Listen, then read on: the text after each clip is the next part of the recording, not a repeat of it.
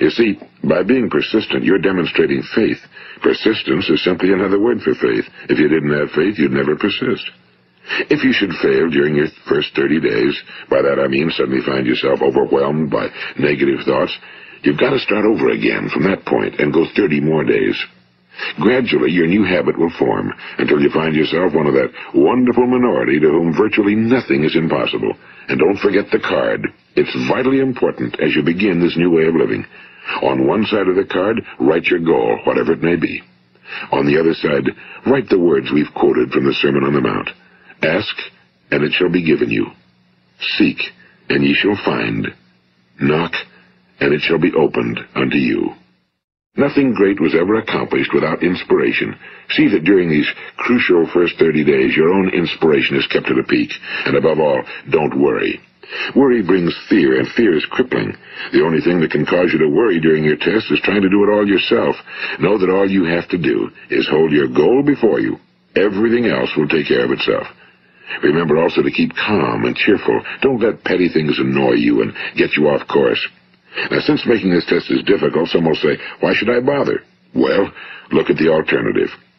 No one wants to be a failure. No one really wants to be a mediocre individual. No one wants a life constantly filled with worry and fear and frustration.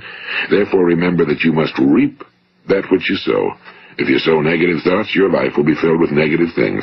If you sow positive thoughts, your life will be cheerful, successful, and positive. Now, gradually, you will have a tendency to forget what you've heard on this recording. Play it often. Keep reminding yourself of what you must do to form this new habit. Gather your whole family around at regular intervals and listen to what's been said here. You know, most men will tell you that they want to make money without understanding the law. The only people who make money work in a mint.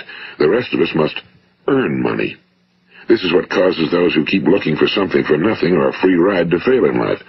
The only way to earn money is by providing people with services or products which are needed and useful. We exchange our time and our product or service for the other man's money. Therefore, the law is that our financial return will be in direct proportion to our service. Now, success is not the result of making money. Making money is the result of success, and success is in direct proportion to our service. Most people have this law backwards. They believe that you're successful if you earn a lot of money. The truth is that you can only earn money after you're successful. It's like the story of the man who sat in front of the stove and said to it, "Give me heat, and then I'll add the wood." How many men and women do you know, or do you suppose there are today, who take the same attitude toward life? There are millions. We've got to put the fuel in before we can expect heat. Likewise, we've got to be of service first before we can expect money. Don't concern yourself with the money. Be of service, build, work, dream, create. Do this, and you'll find there's no limit to the prosperity and abundance that will come to you.